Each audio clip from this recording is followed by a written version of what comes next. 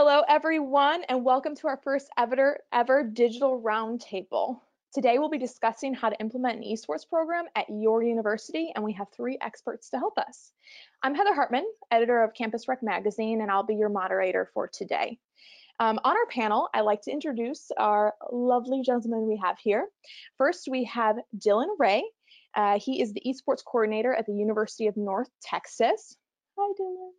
Hey. Uh, Next, we have David Kirk, the Assistant Director of Esports at the University of Akron. Oh, he waved. Good job. Akron, And Akron. Akron. Oh my gosh, Akron. Thank you. And then we have Nicholas Singer, the Assistant Director of Competitive Sports at Vanderbilt University. Awesome. Guys, thank you so much for joining us today. It is truly a pleasure to have you on Campus Rec Magazine's first ever digital roundtable. So to our audience, how this is going to work is I'm going to field our experts a question.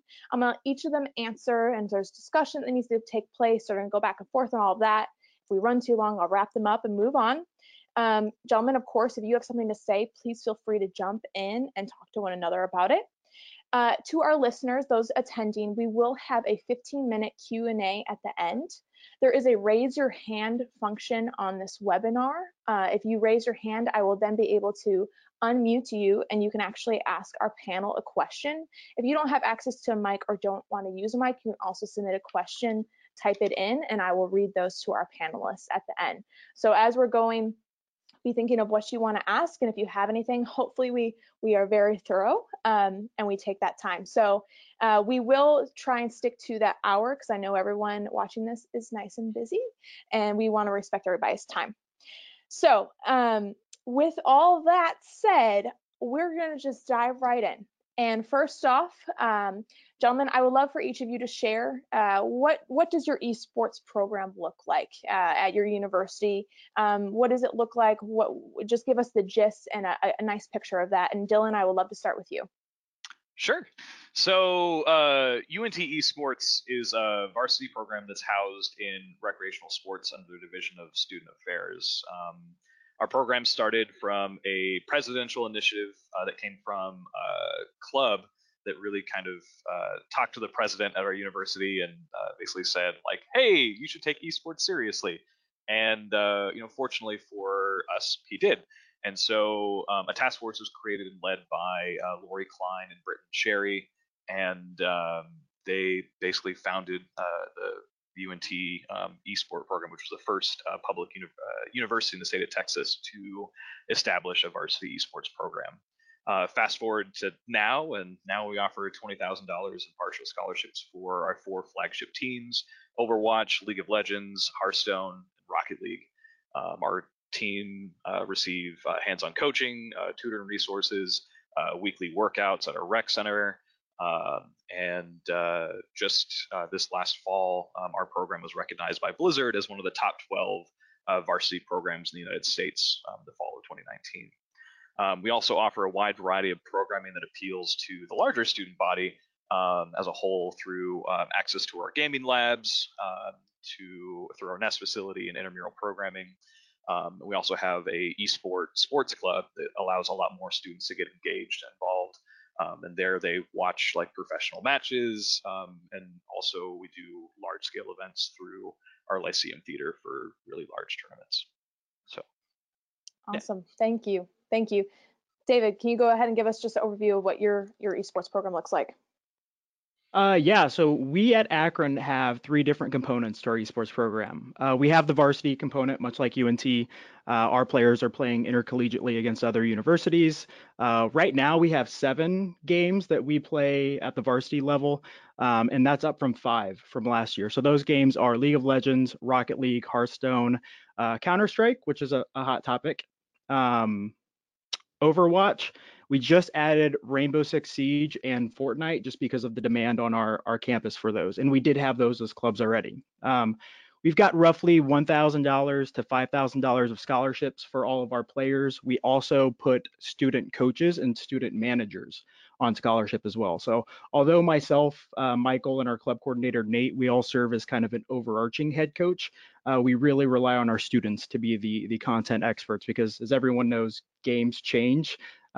different strategies and meta even on a weekly basis. So it's impossible for us to stay up on that. So we really rely on our students. Plus, it provides a good opportunity for them. We have the club component, and really that's kind of our largest component at this point. So we've got about 55 total students on our varsity squads, and that's including coaches and managers. And then in our clubs, we're actually up to roughly 1,000 students right now, unique students across 15 different clubs. And our clubs are centered all around. It's very similar to a traditional club sport model, where it falls under esports, but they fall around different game genres like fighting game clubs, which encompass a lot of different fighting games. And then there's game specific clubs like League of Legends, like Overwatch and Fortnite. And then we just have recreational gaming. So roughly 2,100 students now have participated in our program in some capacity over the last year. We did just open October of 2018. And of those 2,100 students, they spent roughly on average about 20 hours over the course of the semester. We do a lot of different programming, targeted programming to try to get different demographics into the facilities. But really, most of our time is troubleshooting PC issues, doing some surveying to ensure that we have what our students want to play on campus, and then putting on events to engage all of our students. And then we also have another component. This is kind of our fourth/pseudo component, and that's what we call our Zen network, and it stands for Zips Esports Network. So really what that is that is an entrepreneurial startup type of club that our students engage in things like broadcasting, content creation, and it's entirely ran by student volunteers. We've got roughly 50 students participating in that, and they are across a broad spectrum of different majors as well. We've got engineering majors, we've got biology majors, art majors. That's the easy one for content creation. But surprisingly, we have very few communication majors, which is really who you think would engage in that type of thing. So all in all, like I said, we've got roughly 2,100 students. We're a campus of the size of about 17,000. So we're engaging a pretty significant portion of the campus community. We do have 3 dedicated facilities. Technically, we have the second largest amount of dedicated space in a collegiate environment for gaming, but we are spread amongst 3 separate locations. One of our locations is a varsity arena. Only our varsity players have access to those PCs. Monday through Sunday, essentially, they have them from 8 a.m. until midnight because practices and competitions happen at all hours of the day. And then we have a club arena, which is our largest facility, and it is open to any student for recreational gaming, but our clubs have priority for reservations in case they want to compete or schedule practices. And then we just have a recreational gaming facility, all the same computers, all the same specs that you would need and that our varsity players play with. And we have a big game library so that you can just come in. There's no obligation to be a part of the program. It's just a way to connect and get started with esports if you're interested. Yeah. Awesome. Thank you. And then Nicholas, let's go ahead and talk. I know your situation is a little different. You're at Vanderbilt, but you actually had a big part in University of Illinois and the esports program over there. Go ahead and talk a little bit about that and give us an overview of that and even what you're kind of doing now at Vanderbilt. Yeah, so the approach at Illinois was a bit different. They haven't been picked up as a varsity or as a club activity at that point. But there's a student organization called Illini Esports that we tried to partner with fairly often throughout the year. We had a couple events that worked out pretty well. We had a tournament for League of Legends, which, to be honest, I didn't know anything about, but I knew we had students on campus that knew a lot about different games. So whether it be console-based games or PC-based games. And so we tried finding those students. So we worked with Illini Esports for PC, and then we worked with, there's a Smash group on campus as well. And we were trying to get an event that would work with them over in the rec center. And so our biggest goal was, trying to find those student experts on campus that we can bring in and then kind of expand their program. So Illini Esports is a really successful gaming group. They've done really well in the Big Ten. And so they weren't necessarily as interested in the support that we would be able to provide from a varsity standpoint, but we were going to help grow some of that recreational aspect on campus at Illinois. Now at Vanderbilt, I'm taking a very similar approach. So trying to find those vested student groups that we have on campus, whether it's a console-based game or it's a PC-based game, and saying, how can we get you into the rec and then provide you some of the space that you may not get elsewhere on campus, and then maybe introduce them into something else that we're currently doing, whether it's using our teaching kitchen or some of the other recreational programming that we have going on.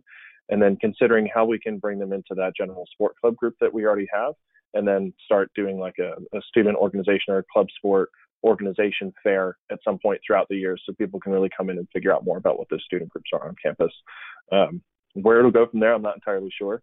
It'll definitely be driven by those students, but again, my interest in what we were doing at Illinois and what we'll be continuing at Vanderbilt is really finding those groups on campus and then letting them kind of provide the vision, and then we'll help see where we can fill in the pieces to get to that point.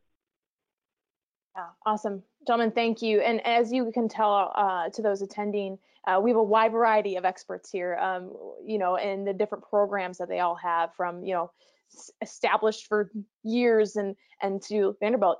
Nicholas is growing that, and it is coming up. So, and I think that's reality in the industry, is there's a wide range happening in this esports realm. So with that said, with those programs in place, of course you need someone running that program. And gentlemen, even though you are all incredible, it can't just be you. You also have to have some people helping you. I know a lot of you brought up students. So when you are looking for someone to head it up, to be a coach, to step in and take that leadership role, what do you look for? Who maybe currently helps run your esports programs, maybe alongside you or under you, or however that is structured?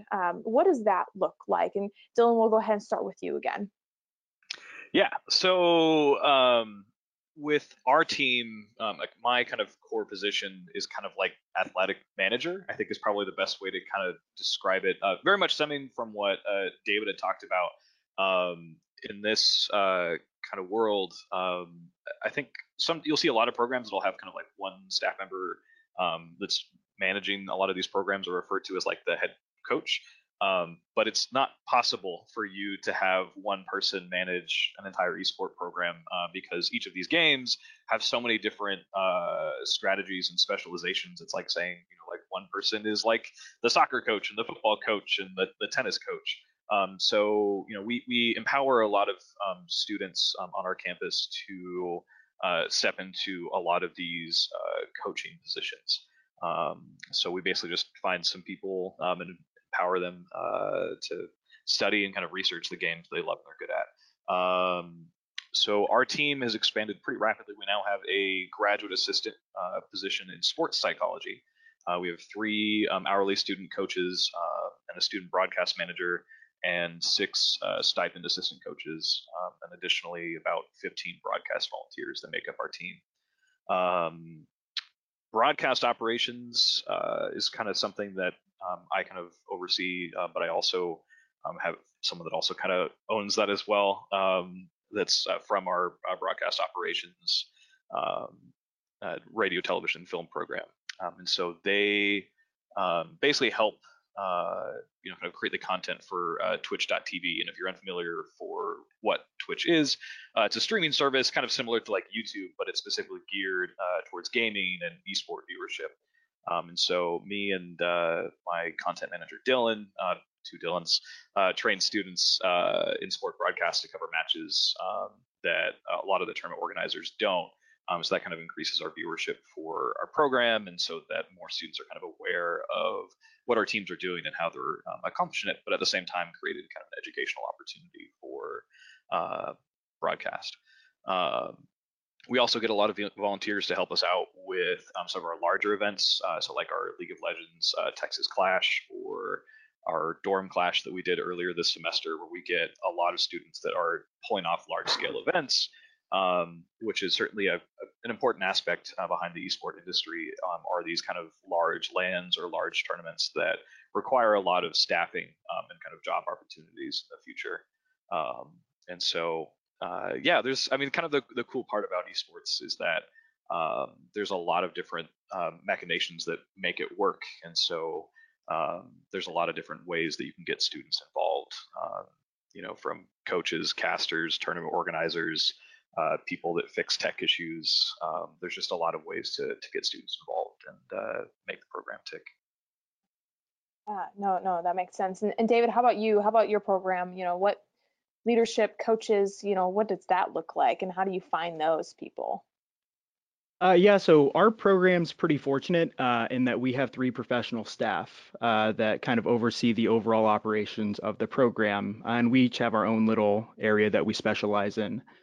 We have Michael Fay, so he is the director of the program, and he's really more so in charge of the strategic vision of Akron Esports. Where we're going, how we're going to get there. And then it's up to myself, I'm the assistant director, and then Nate Meeker, who's our club coordinator, to make sure that that happens. Michael also does a lot with our sponsorships and promotions to try to get those sponsors and engage them and get us some more money so that we can give our students for scholarships. My job really, so I actually come from campus recreation, that traditional higher education background. I was a facilities coordinator at Illinois State University, and as well as a graduate assistant there. What we found has been really helpful in our program is Michael comes from that traditional esports background where he was on Twitch and very successful at it. And he did a lot of tournament operations. And then Nate Meeker, our club coordinator, also has some competitive esport experience as well and came from overseas. So we each bring that unique perspective, and it's played really, really well with the overall growth and engagement of our program because as a campus rec person, a student focused, I'm always pushing like, hey, we really need to do programming and put on events so that we can engage these students and this type of demographic and, continue to extend our reach on campus. And Michael's very much like, we need to have the best teams because that's what's going to get the university the notoriety. And Nate's like, I know how to get the best teams because I have all these strategies. So it's worked really, really well for us, but we do still rely pretty heavily on student volunteers. We do have, like I mentioned, we do have about 5,500 square feet of space that we have to supervise. So we've got a team of 14 student assistants that they're there, access control, risk management, policy enforcement, all those keywords that every student position has. And ensuring that our games are launching properly and our students are taken care of. We also have a content manager that we pay that is in charge of all of our social media, does a lot with our Twitch account as well. And then we have an events manager. So they kind of take the lead on coming up with ideas, speaking with our clubs, speaking with myself for different engagement opportunities for campus. We did just do a pretty large scale event as part of a larger association. It was a LAN where we brought all the best Ohio teams in to compete at our university, and our student event manager coordinated all of that. Pretty great experience when you're looking to go into esports as a career. And then our third paid position that we have is our technology and digital development. And that student assistant's job is entirely Discord management. We've got a Discord population of 2,500 right now. We need automation for getting them roles assigned, which if anybody knows anything about Discord, it's essentially Microsoft Teams or Slack, if you're familiar with those, with different voice and text channels. But that's a job in itself. And while, I'm pretty knowledgeable in coding and those things, I've got a lot more on my plate as well. So we really rely on those students. And then I already mentioned our student managers and our student coaches who are the content experts and really go through the day-to-day with our teams, ensuring that they're staying on task and following through with their commitments. We also require strict nutrition and exercise routines for our varsity players. We've got pretty high academic standards. They're even higher than traditional athletics. So ensuring that they're checking in on them and giving them the resources they need. And if they can't, they're talking with us. So our three professional staff, we kind of serve as those overarching head coaches. We give the guidance to all of our students so that they're being effective coaches because a lot of them don't know how to do that yet. But we really relied on them to be the content experts. And then our Zen network as well. Very similar to what Dylan was talking about, the Twitch, YouTube, Facebook Live, Mixer, whatever you're streaming on, that's huge in the esports industry, and that's how your program gets visibility. And that in itself is a job. So having 40 plus students who are learning or already know how to do broadcasting, content creation, shoutcasting, all these things that I'm not good at, that Michael's not good at, that's really helpful to have as well. Sounds like a big team doing a lot of stuff. So awesome, David. Thank you. And Nicholas, can you go ahead and give us an overview? Who runs your program? What do you look for in helping, getting those coordinators and students involved in leadership positions with esports? So the first thing started for me was just reaching out to the intramural supervisor staff that I had and said, hey, who's interested in esports, who is either participating, watching, whatever it may be. because any of those things, they certainly knew more about it than I did at the time, and they would have a passion to run it, right? So they're going to have a connection to somebody on campus who may know somebody else to get some teams involved. So I leaned on a couple of our supervisors to help us out with that. And then when it came to putting on our first event, we actually had a lot of help from the students that had shown up playing League of Legends. And one of the teams helped us set up the Twitch stream and try to get things so that we could stream it on a projector while the game was happening. Because as much as, you know, I tried to muddle through it, my student had done it. It wasn't anything that we'd ever really put on. And we wanted it to be an event that somebody could walk by, and instead of seeing, you know, 8 or 10 people sitting in a room in front of a computer, we had a projector and a screen in front, so they could walk by and see that and be like, oh, wow, this is something I might want to stop in and see what's going on. We're taking a similar approach here, is trying to find the students that are really interested in what's going on. And then selfishly, I'd like to hire them. You know, students are always looking for jobs. Well, not all of them, but a lot of them are looking for a job. And if we can do it on campus and keep it in something that they're really interested in, then that can be their baby, and that can be the thing that they grow. And since they're already doing it, my pitch to them is, why not get paid for it? You know, you're already organizing events for your student group. Why don't you help us do that for the rec and then get paid for that experience? And then this can be something that when you're applying for jobs, you're applying to grad school or whatever your next step in life is, you can say, hey, this is something that I got to be a part of and I was able to build. And then it lets me focus on the bigger strategic plan of our department as a whole. And they can have that little niche in the department, and then I can keep the big picture things going forward. And then as they say, hey, we want to try this game, or we want to try that experience, or we want to do a watch party or something like that, I'm there to help connect them with the resources they need on campus. So while we haven't done a whole lot, we do have some students that have a really big vested interest saying, hey, we're already doing this. How do I bring more people into it? Or find those students on campus that maybe they haven't been able to reach because they know there's other students participating in the same thing they are. They just don't know how to find them. It sounds like to passion. kind of feed off what Nick was saying about the paid student positions as well. With esports and how booming it is right now, a lot of students are looking to get experience in that, and getting paid opportunities is the best. So we actually pay, like I said, 14 student assistants on campus. And although we only have 14 positions, we are the #1 applied to job on campus with over 1,000 students in our queue right now. So all those universities who have troubles recruiting and getting students to be interested in working for them, I can say, at least in our experience, where everyone wants to work for esports. At least that's what it seems like. Definitely, I'll agree with that. A lot of people apply for the open jobs that we have. Why do you all think that is? What makes it so desirable? I think because, I mean, so I know for me, coming from the student perspective, I worked on campus, and you can get a lot of transferable and tangible skills. And so long as you articulate that in the job description, plus it's esports, it's booming, it's this area of mystery and interest that a lot of students have in general. They see, you know, that 13-year-old Fortnite player making $13 million.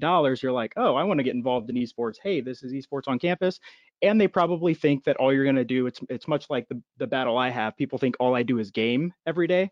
The students probably think they're just going to have time to spend in game all the time, which in reality, they realize that it's completely different. So, no, it's one of those essentially lab experiences where you get to apply your education to something while you're on college. And anytime like you're in college, that's something that's super valuable, that you can develop real world skills before you ever graduate. And I think that's huge. On top of the fact that it's kind of buzzy, or right now, and everyone's kind of very excited about it.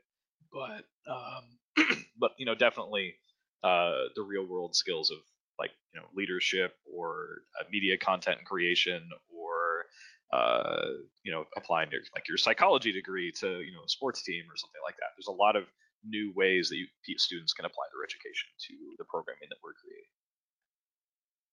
Yeah, interesting stuff. Lots to think about when you're starting your esports program or gaining momentum with it. So we talked about students, we talked about staffing, and different for all of you, all of y'all, those different things. Now let's talk about equipment, because that seems to be highly important when it comes to esports. So kind of talking about specifics, maybe what does the esports space even on your campus look like? I know that's a big thing. Where are we going to put this? Do we have a space for it? And how do you even decide on that equipment? So just kind of looking at getting it off the ground, and maybe even, hey, what I've kind of learned. So Dylan, let's go ahead and start with you, thinking about that equipment, that space. Sure. So our primary facility that we started out with before my program was even created, we created something called the Nest, which between two different facilities, so one on our main campus and then a smaller version on our engineering campus. Between the two, they have 29 Alienware Aurora R5s, 4 PS4s, 4 Xboxes, 4 Nintendo Switches, and a VR Vive or a Vive. And so that's the public facility that's designed for all students to access it. And so it's actually managed by our library system, and it's dubbed the Media Library. So students can go there and they can check out videos, gear for broadcasting, and they can also check out video games and video game consoles. So over the weekend, you can check out a PlayStation 4 and go home and play PS4 games if you've never owned one of those before.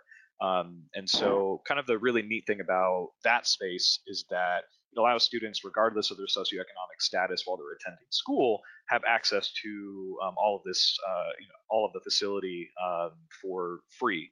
And that actually has really helped out our varsity program because we've gotten students that may not have ever thought about getting into esports, but while they're in college, they had the access to these resources to consider getting into it. And we definitely picked up a few students that we would not have been able to get into our program because of whatever their setup is at home.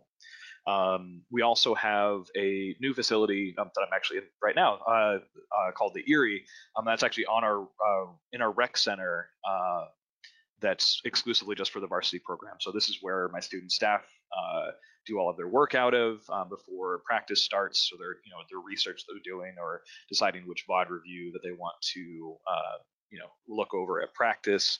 They do so here, but this is also where some of our smaller teams like Hearthstone and Rocket League practice out of. And so this space has 15 Alienware M17s, and they're outfitted with, actually both of our facilities are outfitted with Corsair mice and keyboards. And this facility also has XG ViewSonic gaming monitors. So they have the 240 hertz monitors that are really cool. That helps us kind of get ready for LANs and competitive events where they're going to a space that has like really nice gear and equipment that we can kind of train them and prep them for. So that's kind of the three main facilities that we have and kind of the gear that we use on our campus. Awesome. David, how about you all? So we have 3 separate facilities around the campus. One of them is our varsity arena. That's actually located in the first floor of our football stadium, which is really great for our students. It's only accessible by varsity players, so they get that I'm a D1 athlete kind of mindset when they get to walk in there. And during football games on Saturdays, which is when a lot of esports competitions are as well, it's extremely busy. So the program gets a lot of folks who are seeing it for the first time, and you always have parents coming up and looking at our big 9-display Hyperwall like, oh my gosh, what is this? And the kids obviously are also enthralled with it as well. So in that facility, we have 22 high-end, they are custom PCs, but they have some of the highest end software that you could have gotten a year and a half ago when we purchased them. They've got i7, which are 6-core CPUs, and then 1080 Ti's, and that's all I'm going to tell because I'll lose everybody else in the audience. But essentially, they're some of the highest performing gaming PC parts that you can get still, even to this day. The reason why we chose those are because they're essentially future-proof. So the reality is you don't really need a lot of very high-end computer components to play most of the esport titles. League of Legends, for example, which is probably one of the most popular esport titles, can run on a 3-year-old laptop just fine. Now, once you get into games like Overwatch and Rocket League, CS, and some of those other titles, while they can run on lower end equipment, having higher end equipment allows you to increase your frame rate, which Dylan mentioned they have 240 hertz monitors. What that means is essentially you get a refresh at 240 hertz as opposed to a standard 60, which to you and I and 90% of the world, we could never tell the difference. But to your ultra competitive gamer, if you've got a 60 hertz monitor and somebody else is playing on a 240, the 240 monitor has an advantage because just those minor fluctuations in movement can make or break a decision, and they can think at that rate, and I can't whatsoever. All of our PCs, we do have a total of 93. All the rest that are not in the varsity arena are allocated towards our other 2 spaces, which any student can utilize. The reason why we got all of them higher end, I talk to a lot of schools, and what they say is, well, how about we get our varsity players these super, high end computers, $3,000 towers and monitors, and then we just get our recreational users these 60 hertz monitors and these laptops. And the reason why we didn't go that route, although it would have saved us a considerable amount of money, was because we really wanted our students playing, whether they're varsity, club, or recreational, playing on the same football field as our varsity players. And that's been really helpful for us, because we've had a lot, like Dylan was speaking about, those students who come through and they wouldn't have been able to play at that level on their own equipment now that they have access to it. We've had students come from our club scene and are now on our varsity team just because they were able to compete with others at a high level on the best equipment and grow their skill and invest the time into it. But yeah, in total, we've got 3 facilities, total of 93 computers. We've got the gaming chairs, the 144 hertz monitors, keyboards, mice, so that a student doesn't have to bring anything. All they have to do is bring themselves, and they can come in and they get free access. Awesome, David. Thank you. And honestly, that's awesome. And at the same time, it's not reality for every program out there to have 93. Oh my gosh, 93. That's just insane. So, and Nicholas, I know you've had that experience where it's like you just don't have that. So what does that look like for you and your esports program that's growing and budding, and how do you handle that when you don't have access to 93 monitors? Dang, David, that's crazy. We're very fortunate. Yeah, no kidding. Whenever you get a chance, send a few our way, and then see what we can kind of build for a one-off event. I'm sure we'll mail them back at some point. They'll get lost in the mail. Oh, absolutely, without a doubt. Yeah. For us, again, we kind of leaned on the students. So we did a console-based day. A couple of my students had game systems they could bring in, which was fantastic. So then obviously it limits the number of people that we can have participate at a time. When we did League of Legends, all the students brought in laptops. And so they were able to kind of play and compete on their own. And that was, when I was at Illinois, the biggest thing that we could kind of offer to them was space. So we can't necessarily buy equipment or get enough rental equipment in order to host your event. But if you want to host your event in a bigger space that is going to be maybe more accessible, Illinois had a huge parking lot next to our rec center, then that was something that I was interested in building. Was, hey, you want to host a big LAN event? Maybe for us, a 12-hour event in the normal competitive sports world is about 8 hours too long for what most of my staff were used to. For them, that was normal. They wanted that 12-hour event. So that was what we had started to kind of work toward for the next year was, how can we support you in this event? And that was one of the reasons I was hoping to hire some of those students was, you all are interested in an 8 to 12-hour event, whereas my current staff aren't going to be bought in for that entire time. And I don't have enough staff at that time that would be interested in helping out with an event like that. So that's where we were trying to recruit some of them. Here at Vanderbilt, we have some student groups that are, currently playing different things, and they found vendors in Nashville that would, rent you game systems or rent you gaming laptops. And it was a whole setup. So basically comes out of a briefcase, and you've got everything that you need for like an Xbox or a PlayStation. It would come with 4 controllers. They'd send you a monitor or a TV that you'd be able to use with it. And it was, a total package. So for us to try and pull off events, now we can say, hey, we offer some of that equipment that you can use. You don't have to cart what you have across campus. Because at least for me, we found kind of a split 50-50 between students that use their laptop for all of their gaming and all their schoolwork, and then others that have like a custom built tower setup or whatever in their dorm or their apartment, and they weren't really comfortable with moving that equipment. So at least for a brief event for us, they would move it for a 12-hour LAN party. They wouldn't move it for like, hey, let's have a Friday night light event for a couple hours. So trying to, manage those relationships with some of the student groups that they already have with vendors and using that, or just saying, hey, treat it just like the rest of our intramural programming. Come out, bring what you need to play, and then we'll try to get you all on the same playing field, as best we can. And can I add to that as well? Sorry, I keep going on tangents. I love tangents, so have at it. So something that we found that was kind of unintended for our program as well was, although a lot of our students have their own PCs, and honestly, a lot of them have pretty high-end equipment as well, they actually choose to come into our facilities and play. One, because we might have a little bit better of a monitor, right, or a little bit better of a graphics card, but really it's because of that community component. So we never anticipated getting students who already had their own PCs. We were really focused and thought that most of the students who would come would be the students playing on laptops and wanted an advantage. But really, the thing that happened was because we went with high-end equipment, we were able to pull another demographic of student in, those who already had those high-end. So that's something to think about when you're thinking about your overall budget for your PCs as well, is that benefit. And that could be unique to just us as well. But I know that that's something that our students have told us when we do surveying, is like, hey, I've got this same graphics card, but I don't have the 144 hertz monitor, or I've got the same monitor, but I don't have this nice of a PC to run it that high.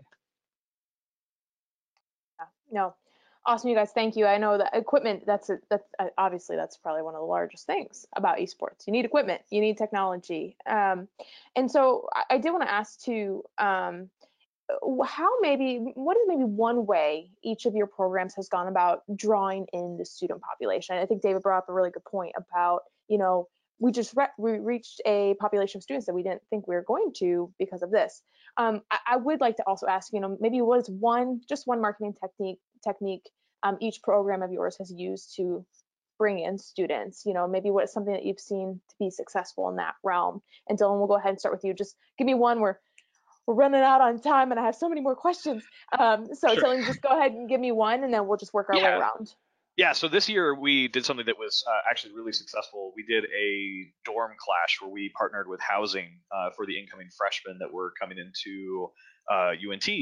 And basically each dorm had to put together an Overwatch team that would play at our Lyceum Theater during first flight week before school started. And so that got a whole bunch of students that may not even realize that there was an eSport program on campus, realized that we existed, and that there was a lot of backing and support for what they were doing. So we were able to get a lot of students connected to the club or potentially try out to be on the varsity program. And it was kind of experimental for us, but it's certainly something that we're going to do again in the future, partnering with housing for getting freshmen into the culture of esports on our campus. Yeah, awesome. David, what about you all? So when you hear the word esports, or when a student hears the word esports, they normally think of the uber competitive gaming, what you see on Twitch.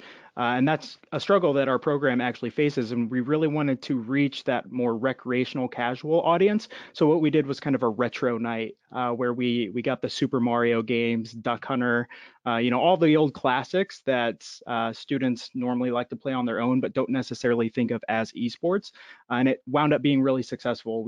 Our demographic, normally we've got about 17% women that participate in our program. And in that event alone, we had over 40%. So being able to reach that different target on not necessarily the most competitive, but folks who still like to game and find value in it, but don't care about the competition point of it. Awesome. Nicholas? I think the easiest thing for us was finding the group that was going to work with us. So the League of Legends event we used, they sent it out through their email listserv that they had. Illinois, we weren't allowed to use different listservs like that. We could use something like from IMLease as our students registered. So we sent it out both, and we actually had kind of half and half participation. So one of the teams that was competing was from like the League of Legends group of Illini Esports, and then the other one was I think it was one of the fraternities on campus came out and played, and they play within our house quite a bit. So it was interesting to kind of see what their take on it was. And then for the folks that some people weren't able to attend, and let us know, hey, that's awesome. That's an interesting event. We never really would have associated that with what you're currently doing, because obviously intramurals for us, for the most part, was your traditional team sports.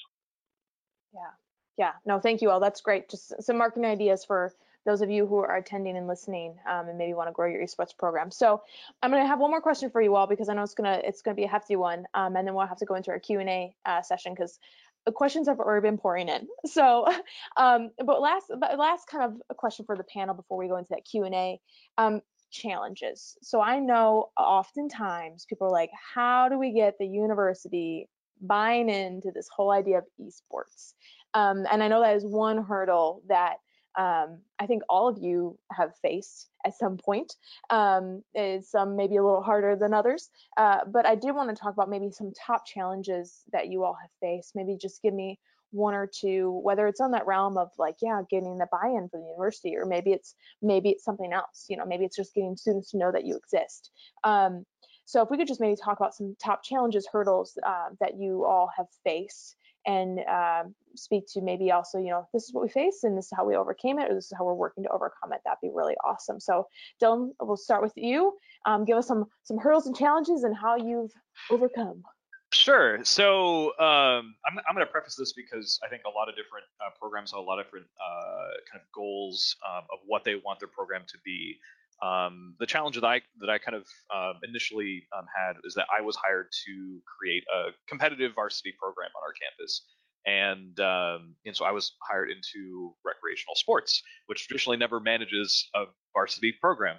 And I think with the NCAA taking a backseat as esport programs develop, there's certainly a void in kind of how we create and manage and implement our programs. And so there's a lot of programs that exist outside of athletics. And when you're creating a varsity program, you think of athletics. And so in recreational sports, it kind of feels like we are rebuilding a wheel. And so there's certainly some kind of unique challenges when you are in a different department that traditionally doesn't handle things like competitive scholarships or nutrition or some other things that traditionally athletics handles. But when you're kind of creating the wheel, you kind of learn a lot about it, and you kind of create this infrastructure that fits into the rec sports model. So we actually have a lot of people that are knowledgeable in nutrition. We have personal trainers that are in recreational sports that we can create as programming for our athletes, and so it doesn't matter whether you're in recreational sports or if you're in academics or IT. I've seen some programs get started up in.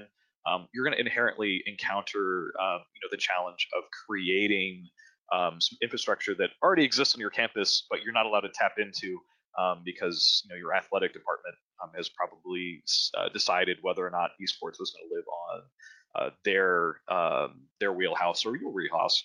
And so it's certainly a challenge, but it's something that kind of, when you overcome it, it makes your program better, and you find a way to tap into the resources that exist in recreational sports. And it's something that now, after a certain amount of time kind of building a program, I can say I'm very proud of that our team was able to put together and create things like infrastructure for advanced scheduling, scholarships, sports writing, something that I had never done before. I've never done sports writing, but here I am doing like sport recaps of like how our teams did that I send off for our university social media team and stuff like that.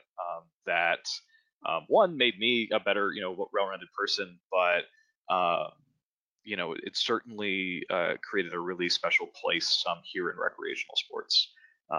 So that was something that initially was a little daunting, but over time has become something truly special.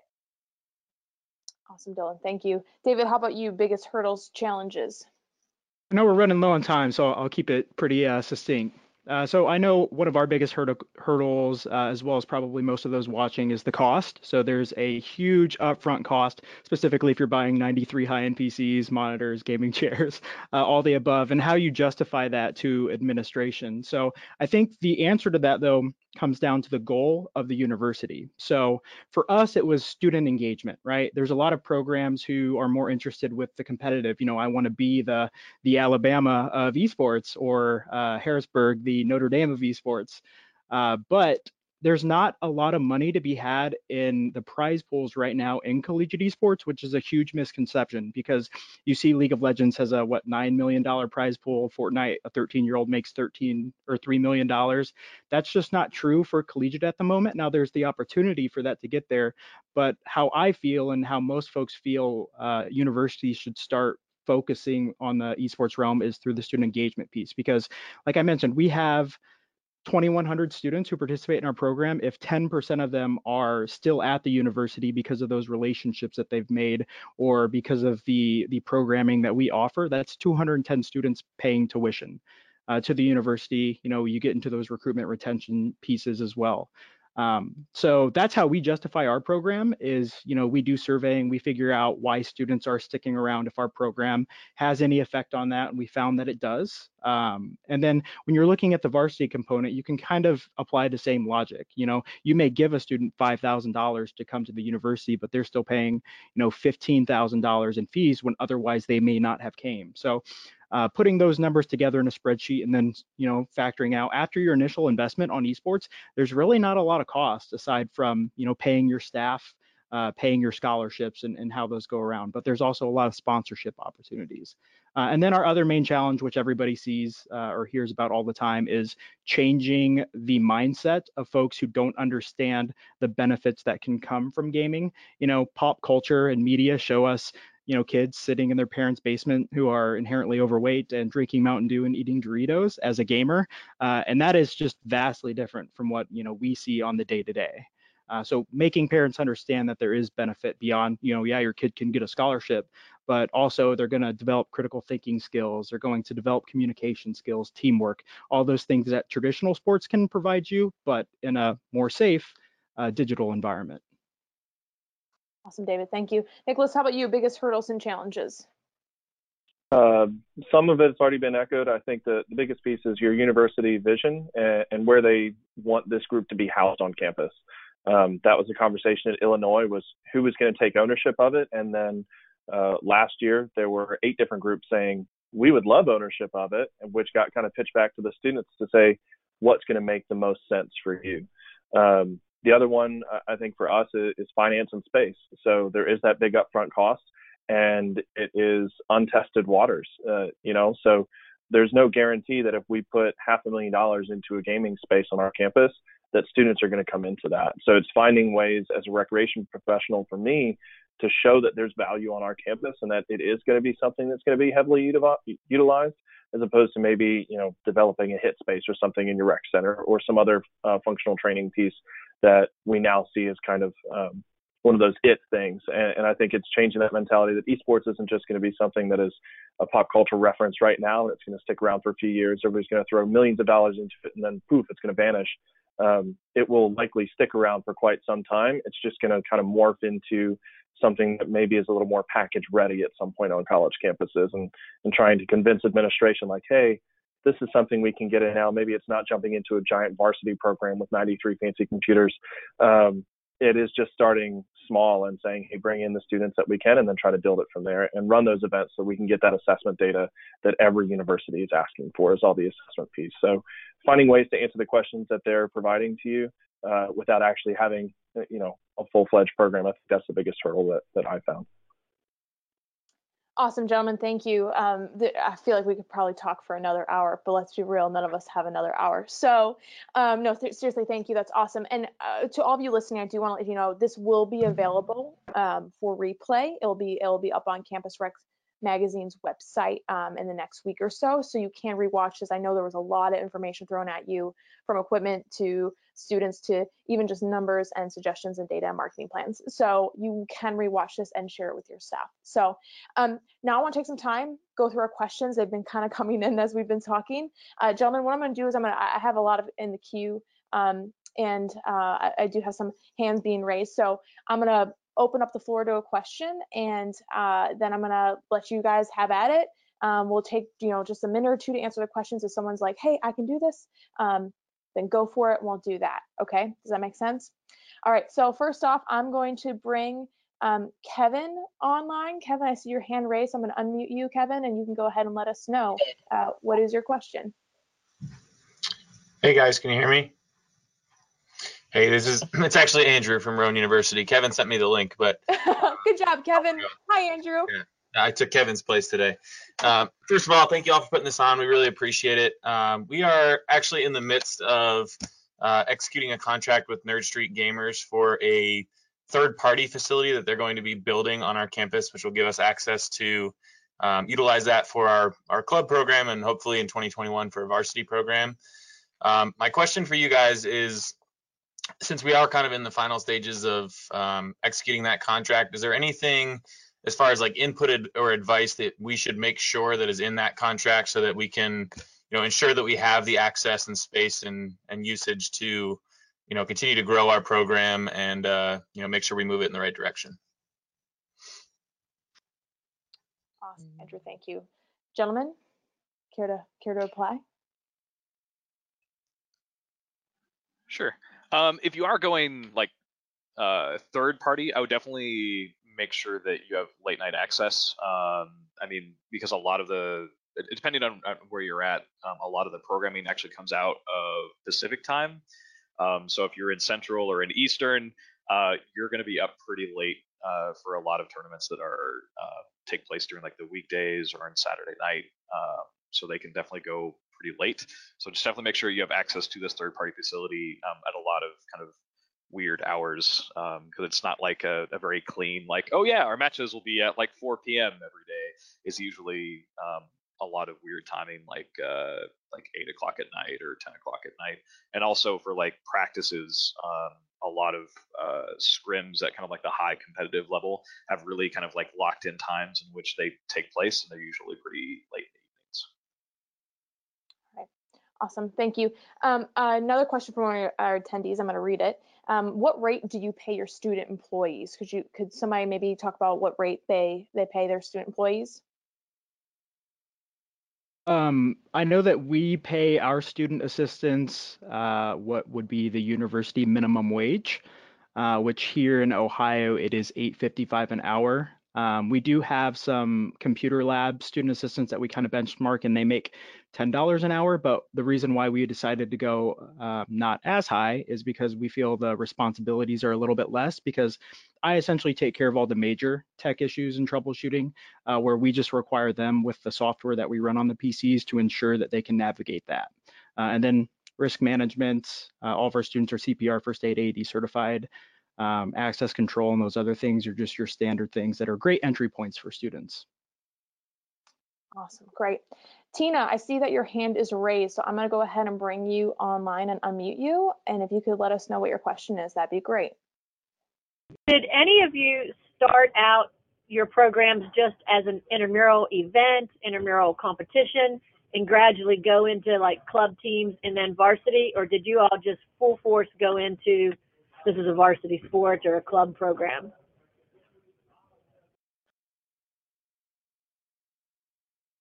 So I know for us, specifically at Akron, our program didn't have a lot of intramural participation. We work with the rec often, and they said they tried to do Madden tournaments, they tried to do NBA 2K tournaments, Mario Kart tournaments, and none of them went off very well, which I think is pretty standard. I personally tried to do something similar when I was at Illinois State, and it wasn't very successful. So from there, we did student surveying, and they said, we're interested in games like League of Legends, Fortnite, and they don't necessarily want to pay for it because it's already free. So if your intramural is, charging students $5, $10, or $50 per team, they're more than likely not going to participate because they can already do these activities for free in their dorm room. Mm-hmm. Awesome. Yeah, Tina, I would definitely mirror that. Yeah. Go ahead, Dylan. Go ahead. Free intramural programming's definitely the way to go.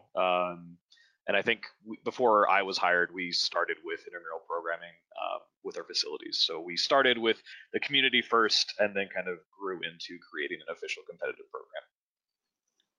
Okay. Awesome, great. Another question from one of our attendees, I'm gonna read it as well. Can you address how your programs are currently funded? Do you generate revenue in any sort of manner?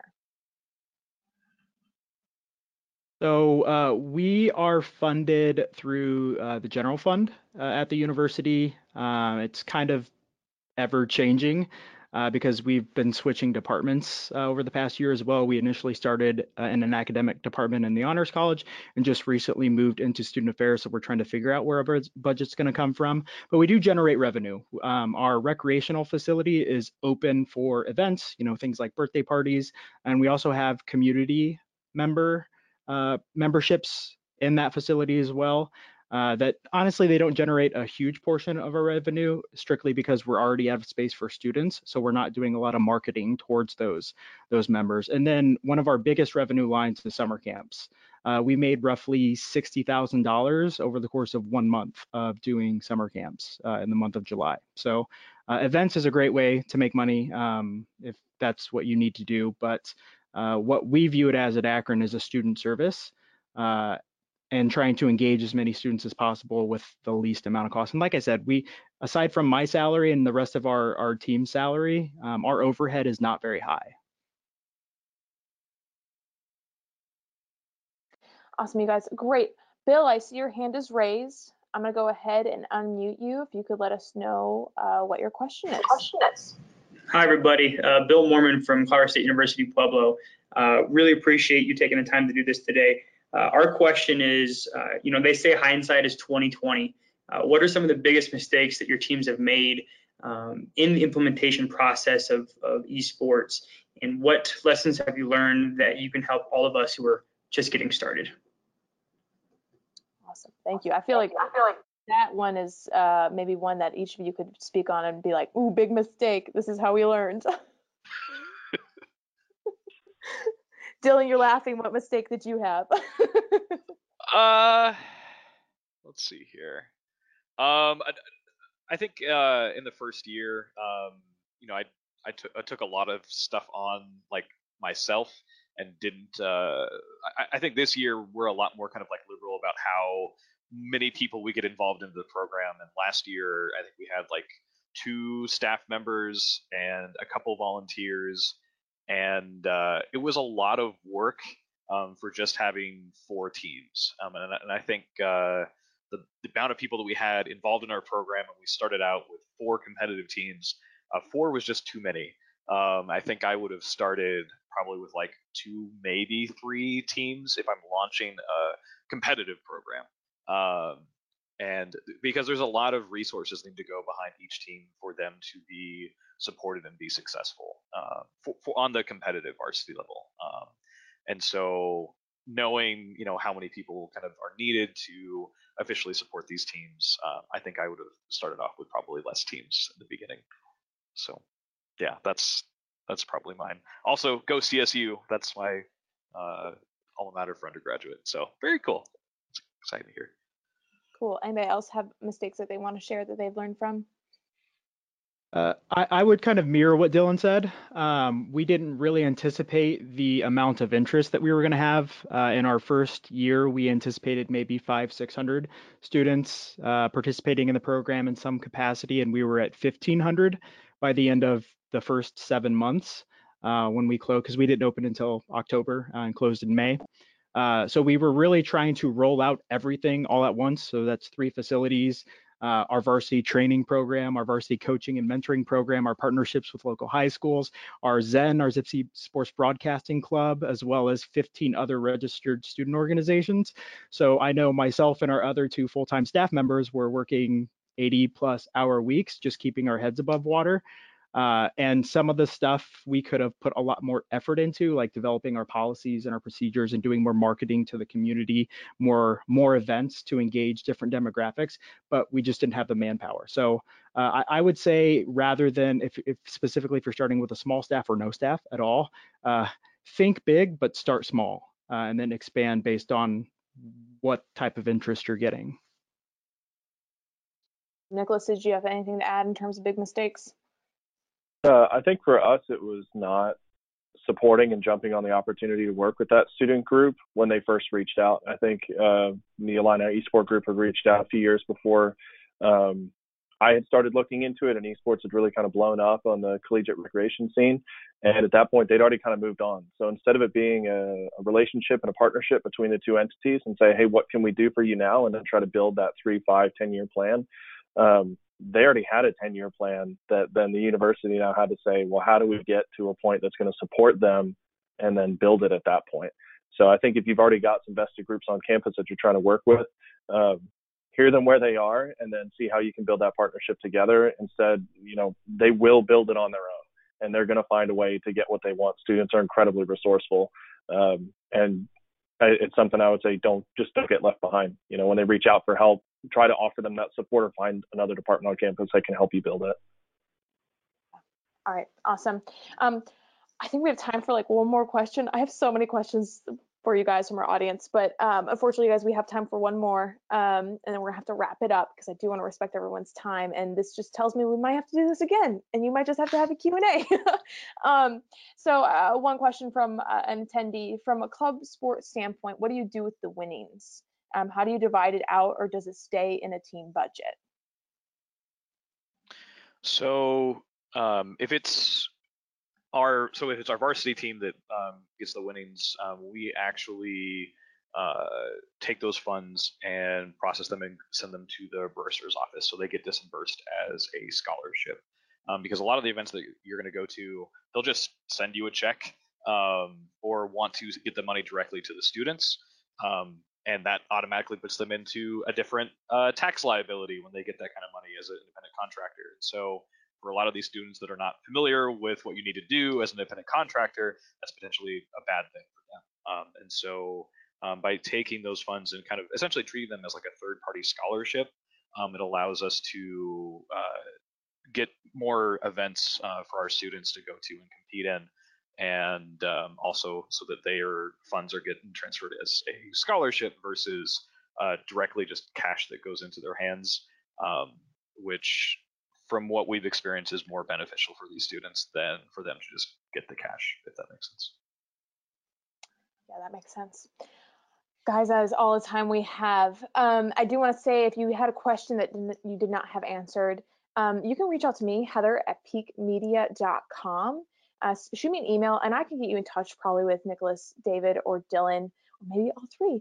And I'm sure they'd be more than happy. Would you guys confirm they'd be more than happy to answer some questions? Yeah, because they have been gracious enough to give me an hour of their time, and to give all of us an hour of their time. So guys, thank you so much. It's been a true pleasure having you on the roundtable. Everyone who attended, thank you for attending the first digital roundtable.